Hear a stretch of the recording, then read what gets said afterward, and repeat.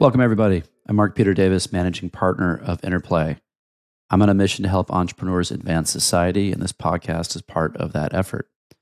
Today, we've got our normal partner meeting, supplemented with a guest conversation. So Fong is going to lay down some wisdom about building sales teams that I think is worthwhile for a lot of founders out there.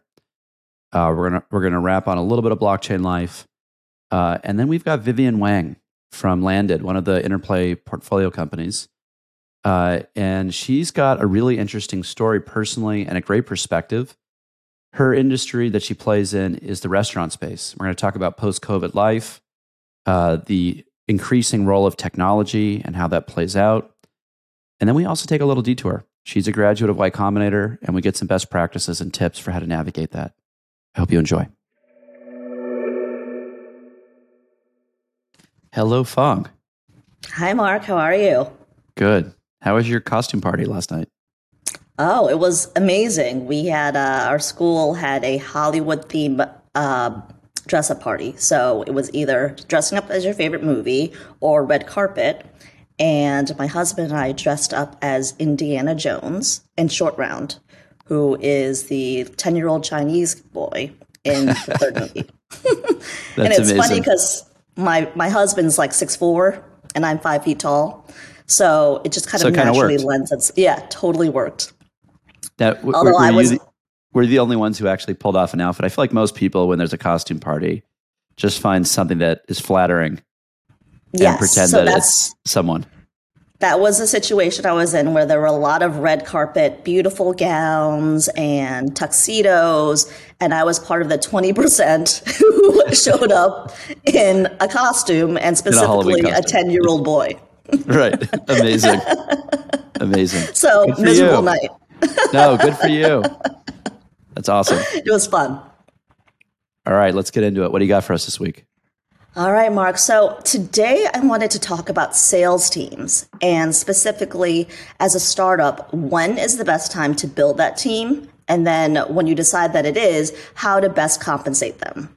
So, when you're just starting out, obviously salespeople aren't the first people you hire. You don't even have a product yet, so there's nothing to sell. But as you're building and testing your product, how do you know when you're ready for dedicated salespeople? So if you're kind of too early in the process, you're not going to have the revenue to be able to hire the best salespeople without burning some serious cash. And then hiring mediocre salespeople, it's not going to give you the results that you're looking for. But then if you wait until you're too late in the process, you're going to struggle to get the customers you need to really fuel your growth. So just a couple guidelines to keep in mind to determine when is the best time.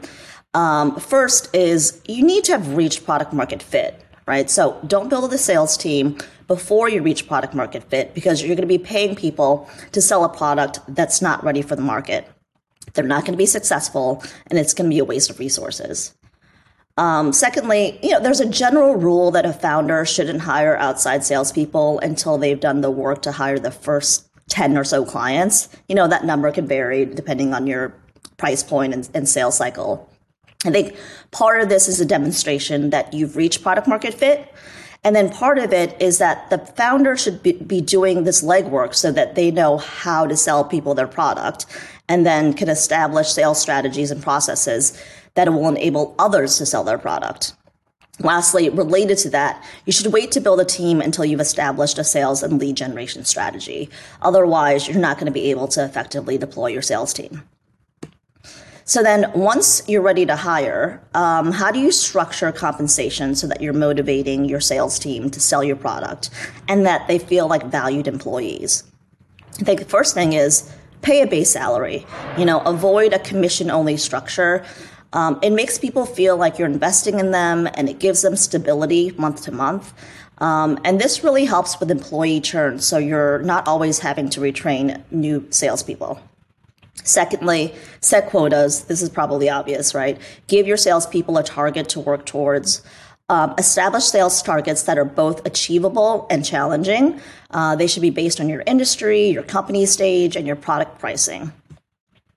Third, establish a commission. So that's like a variable component of pay. This compensates people for their performance. A good guideline amount for this is about 10%. So a salesperson's total pay would be their base salary plus 10% of the revenue that they close. Now, a couple of things to keep in mind when you're doing this is commission should be based on the first year's revenue, not on recurring revenue on renewals, right? So this incentivizes a sales team to close new deals with new customers. Recurring revenue should really be a metric used for compensating your customer success team because those are the people who are responsible for customer retention. Secondly, use sale accelerators. Give your salespeople motivation to not just meet, but beat their sales target. So let's say your sales commission is 10%. You can institute a 15% commission for any revenue above your established quota. And then kind of conversely, you can have lower commission rates for the amounts brought in below the quota to give people that extra incentive to meet targets. There are also a lot of other tools you can use, such as non-cash rewards and spiffs. I'll go into that in a future episode, but hopefully I've given you enough to start thinking about your strategy today. I love this topic. And I think there's another topic that comes out of it, which is what types of demand generation strategies should a company use? Should it be marketing, inside sales, field sales, et cetera? I think there's a couple of dimensions in here that are very interesting. One thing that I would just add is there's a lot of thoughtfulness that companies should put on whether or not they're giving the commission on a revenue number, or gross profit, or contribution margin number. That can be a real way to create incentive alignment if there's pricing variability for the sales folks. They have some control of how things are priced. The thing I wanted to double click on, which I think what you said is spot on and massive, is in the beginning of a company, one of the founders needs to go do the sale. Yeah. Because when you start hiring salespeople, saying I'm going to hire a salesperson, that isn't clear enough. That's like saying I'm going to buy a car. What type of car? Right. Right. How do you talk to your customers about that car? Or what are the features that people like? You have no idea. And how do you train other people to do it if you can't do it yourself? Totally. You have to be able to say, hey, here's how it works. But also it's like, is the person more wheeler and dealer transactional style? Are they someone who could become everyone's friend? Right? There's different types of sales strategies that are all great and appropriate in the right dynamics. It just depends on what your sell is. And I think you got to live it to kind of know, hey, when I'm looking for a salesperson, I'm really looking for a salesperson with X, Y, and Z characteristics. And that changes the game in terms of getting the hiring right. So it's too broad of a category. And a lot of people just think when they're first time at this, hiring a salesperson is hiring a salesperson. That's not the case. Not the case. Totally agree. This is a pretty timely conversation for you. I know you're working through this on the back end. Yeah. What are the things that you find founders have trouble with when they're kind of hearing these frameworks? Where do you get pushback?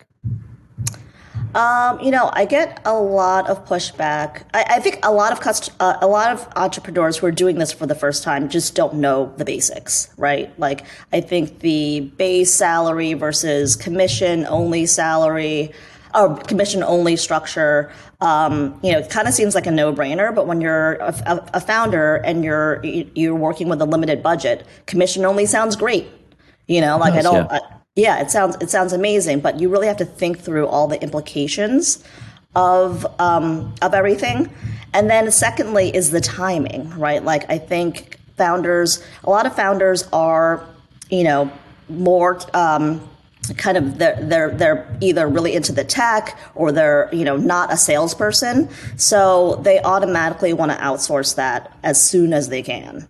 And I think this waiting, like you mentioned, is a really good discipline to have, but it's hard for a lot of founders to do. I've also seen it go the other way, where you've got a founder with sales capability and DNA, and they're out selling, and they don't want to hire someone to come in and do sales because they don't want to spend the money. Right. And they're like, I can just do it. But what they end up doing without realizing it is they keep the company in third gear. They never go to fourth or fifth, because when you get to another salesperson, you can eventually get to 2 or 3, and it starts to compound. So this can go the other way. Totally. Yeah, it's hard to delegate that when you're, especially if you're not a fresh startup. If you've been doing it on your own for 2 to 3 years to fill your own pipeline, and that's one of the things that's really hard to turn over to someone else. But you're only going to get the pipeline that like only one person can do, and you're probably not paying attention to other things that can really drive your business as well. Yeah, it's kind of like this blind spot. It's this. But all the deals that are coming in are getting handled. So why would I hire somebody? And the answer is because there's all the deals that aren't coming in that could be coming in. Right. Right. If you were at every event, or if you were making more phone calls, or if you were sending more emails, whatever the channel is for a given company. Anyway, great topic. We should definitely do a when you should do marketing versus inside sales versus field sales session. That would be really cool. Yeah, I'd love to do that. There's a lot to think about in terms of how to structure your sales organization. Thank you, Fong. All right, thank you. Brad, I like your hat, man. Thank you. Yeah, it's sort of emblematic of the entire reason the space exists. So I figured I'd rock it. I'm big on free swag. So at ETH Denver, I was a very happy camper. So this is one of the swag I got. For all the folks listening, it says censorship resistant. Yeah, it might be. Looks backwards to me, but censorship resistant. There you go. All right, man. You're fresh back from ETH Denver. You're plugged into the scene. What's happening in blockchain? Yeah. So, taking a bit of a breather from all the banking chaos, Arbitrum, which is a layer 2 roll up on Ethereum, just airdropped their token. So that's very interesting. And obviously there's a ton of trading volume and a lot of people were dropped a ton of money, but it's a more interesting experiment from the perspective of why layer 2 tokens even exist and what should be done with them. So Optimism is also a roll up on Ethereum and they have a token. And there's been a lot of chatter about what exactly you do with this token. And Optimism is actually quite interesting. They use the token for voting, but they have a very interesting governance system. They have a bicameral system where one half or of the bicameral system is a token house. So everybody votes according to the number of tokens that they hold. But then they have a citizens house, which is basically a number of elected people from the community to make certain decisions. So, it tries to balance out the potential for plutocratic rule on the token side with something that's more, quote, representative of the people on the citizen side. Arbitrum hasn't done anything like that yet. But what's interesting is that the token isn't used for fees. It's purely used for governance. So there's a question of, how much value is actually going to accrue to these tokens. So nevertheless, it's interesting to finally see Arbitrum throw its hat in the ring with a token, and we'll see ultimately what they do with it. Who's in these governance constructs, right? It's a bunch of folks who are coding in and around the space or super hyped about crypto. This is representing the citizens, air quotes. It's not the broad population. No. Most people don't know what the hell this is. Yeah, I mean we're partially involved in some of this stuff. Obviously, not as on a grand scale in terms of like we're not in the citizens' house. We are token holders, but we're not huge token holders. So. But yeah, these typically tend to be developers or people that are highly integrated into that ecosystem. I would hardly say it's representative of, my parents or anything like that. It's a very interesting and it's not chaotic, but anybody can participate if they own a token. So, it's a little bit of a free for all, but right. But nevertheless, yes, it's not it's not adequately representative of the population at large, I would say. Yeah, but what's so interesting about all this is the expression of the concept of creating something that looks and operates kind of like a company, but isn't owned by one kind of narrow group of shareholders. Yeah. And there's not red tape around trading shares, anything. It's just kind of making it open and flexible. This true, how you govern a decentralized ownership is hard.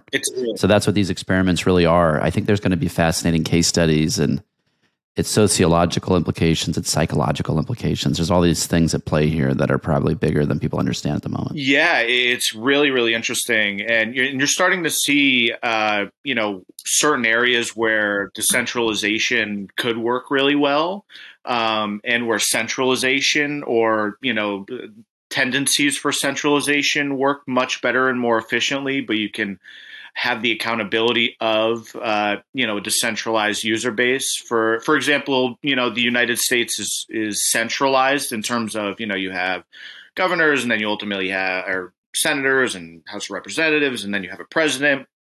But ultimately, they're held accountable by a decentralized group of voters.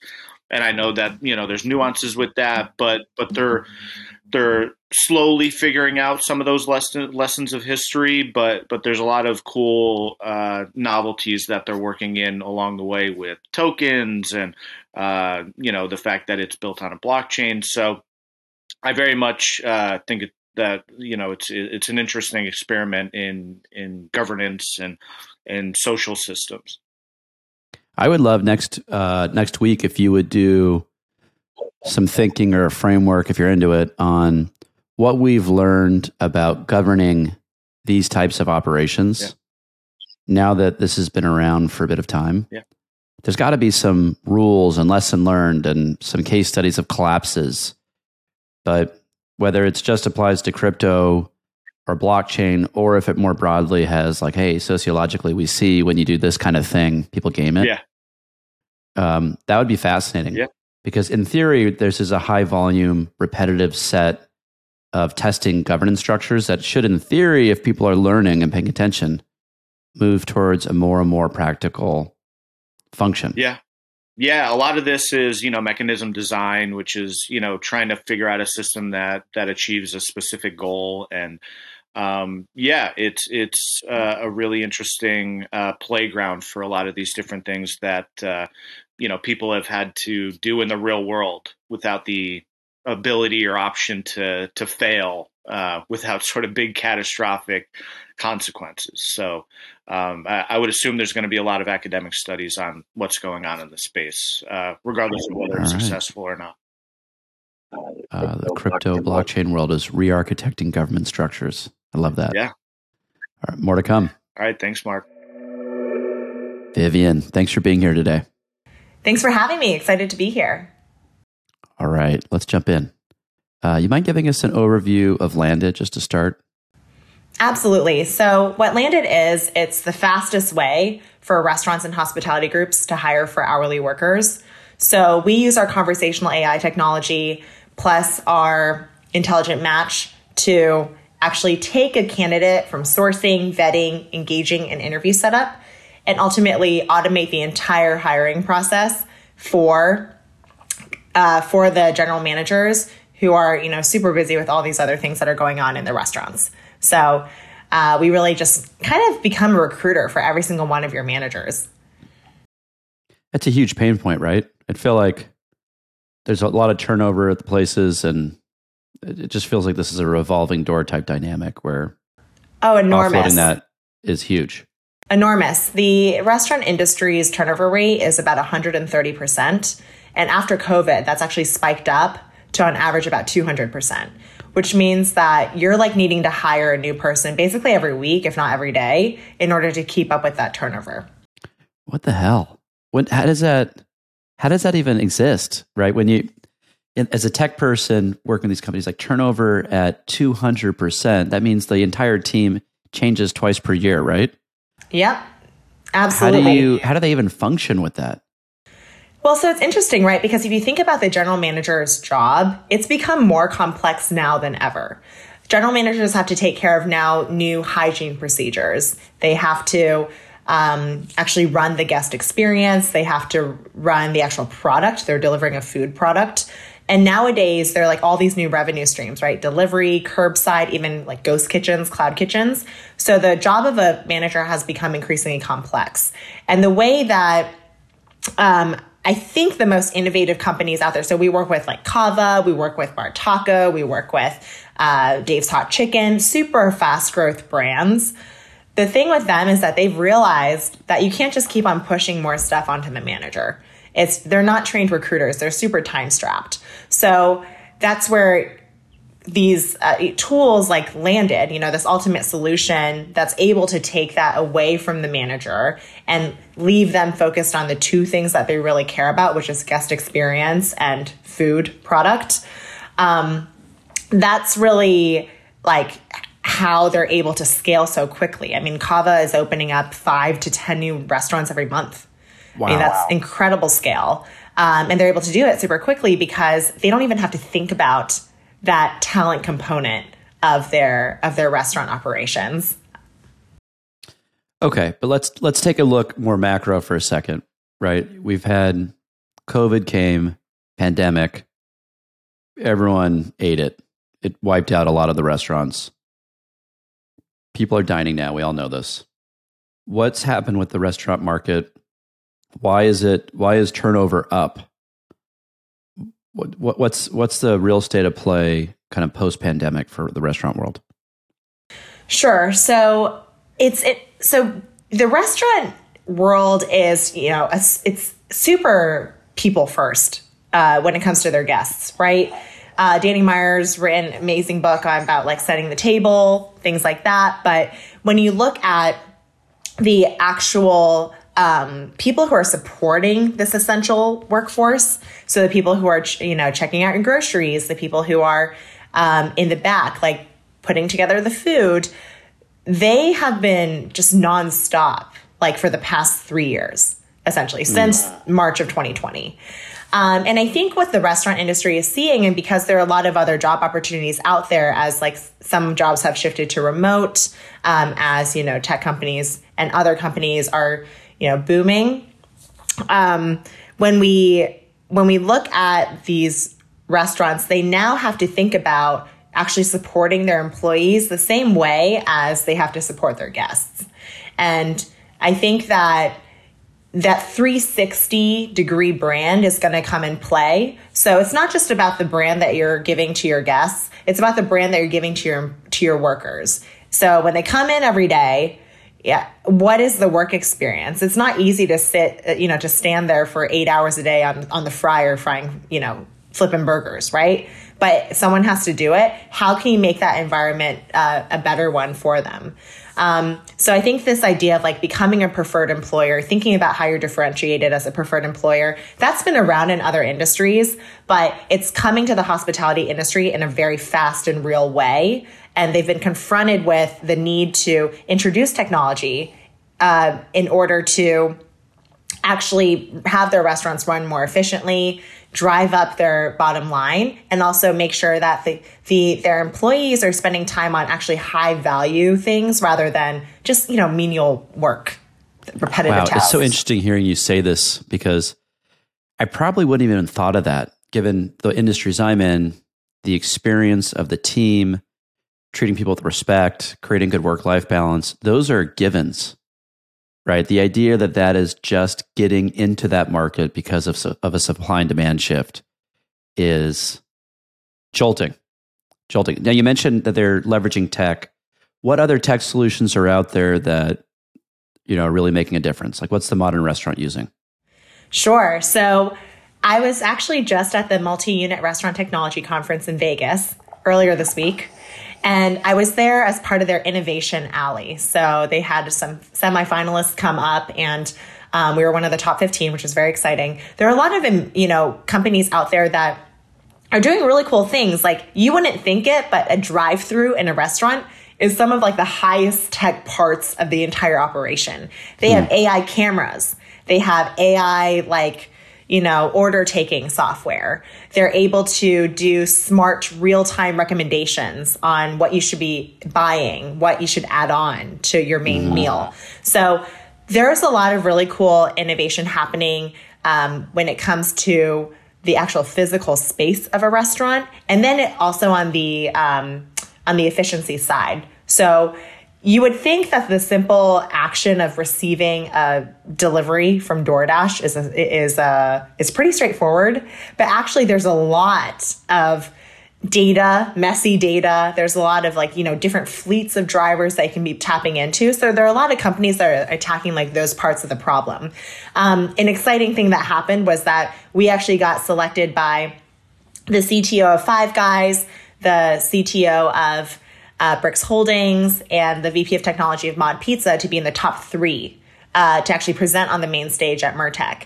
And so it was us and a really cool reservation software and a restaurant data analysis software that ended up duking it out on stage. And we actually were voted the audience first place. So we actually won the whole competition at Landed because fundamentally, all these revenue streams and ways to run your operations more efficiently, that's great. But fundamentally, if you don't have people who are working in your stores, you have to cut hours. You have to turn off your third-party delivery because you simply can't even support that. Or maybe you're doing cloud kitchens. You can't even support a bigger menu because you don't have enough back-of-house team members supporting your existing menu. So there are all these different amazing innovations out there, and I'm really excited to see them. But fundamentally, you have to keep your store staffed in order to do any of the above. What's your story? How did you end up as working in restaurant software? That's an interesting cross-section. Yeah. So, I think of us as ultimately what we're building. So my parents, they immigrated to the US from China, and their first 2 jobs were being a dishwasher and a waitress at a local Chinese restaurant. And so I kind of grew up in that environment. And, when you are immigrants in a foreign country, and we were in Ohio, you don't have a community around you to support you. So you have to kind of figure things out on your own. You have to figure out how to buy a car. You have to figure out how to finance that car in a place where English is not your first language, right? So what I'm really looking to build here at Landed, if you step out, the work that we've been doing to date has been focused on the job component, but really what we're building is a livelihood platform for blue-collar workers. And a livelihood platform comes down to 3 pillars. The first is a job. The second is your finances. Third is your education. So you got to take it one step at a time. We're focused on the first pillar of getting folks a foundation of their livelihood, which is a stable job or jobs. In the hourly space, they tend to hold more than one simultaneously. And I saw that with my parents. And so kind of fast forward, I studied public policy at Princeton. It was kind of when the gig economy was exploding. And you can kind of see that a lot of what the gig economy was doing was a labor kind of arbitrage that was happening. But when you double click into the people who are supporting these gig economies and supporting the hourly work that's happening around us, they're 25% of them are unbanked or underbanked. There are a lot of predatory solutions out there for them that are just not helping them invest in their financial futures and in their livelihoods. So the goal of Landed is to actually, for every single worker, there are 90 million of them in the US alone. There are over 3 billion blue-collar workers across the world. For them to be able to come onto Landed and know that their job, their finances, and their education are going to be taken care of. And that's kind of the safety net that would have helped my parents a lot. Of course, they figured it out along the way. They're both now software engineers. But that's a path that should be more common. I love that. Now, I know you went through Y Combinator in your journey. What was the biggest value you got out of the program? The number one value was the amazing other founders that we met. So they have these things which are Tuesday night dinners. And so everybody every week gets together and we talk about the challenges that we're facing. We're all kind of in the same stage. So being in the same stage is great because even if you're in different industries, you're probably facing relatively the same challenges. So it's amazing because it's just like a candid group of people who are just there to help each other. You kind of cut the crap. It's not about selling yourself as a founder or selling your company or any of that. It's about truly coming down to the nitty gritty, putting your heads together and figuring out how to problem solve. and problem solve really quickly, because every week we're getting together and every week we're talking about our growth. And some weeks are good weeks, some weeks are not so great weeks, but you can always, and everyone's going to be a different path of that journey. And even today, like, I have really close friends that I've made from Y Combinator. We're texting each other anytime anything comes up. We text each other, and we trust the advice that we're getting from each other. That's awesome. It's obviously a very sought after program by a lot of entrepreneurs. Any tips for the folks who get in on how to best maximize the value of the experience? Absolutely. Make sure that you go to all the events like in person as much as possible. And afterwards, like kind of put together your own groups of people, like just put yourself out there. It's kind of like, no one really knows each other when you go in. So just get to know as many people as you can. And I think the other big piece is that you're separate, you might be in different groups. You might be working on different ideas, SaaS, consumer, hardware, whatever. But get to know the people in all the different groups, not just the people that are in your group, because people pivot, I see a lot of co-founders, I see a lot of leaders in businesses actually be hired from other companies later on. So it's an amazing network, and it's just a bunch of smart people. It doesn't really matter what they're working on. They're just smart people. So get to know as many of them as you can. Vivian, thanks for being on today. Appreciate you. Of course. Thanks for having me. All right. I hope everyone enjoyed that. I love having some guests on to mix it up a little bit, just kind of get new perspective and keep learning. I hope everyone is doing well, and we will catch you again next week.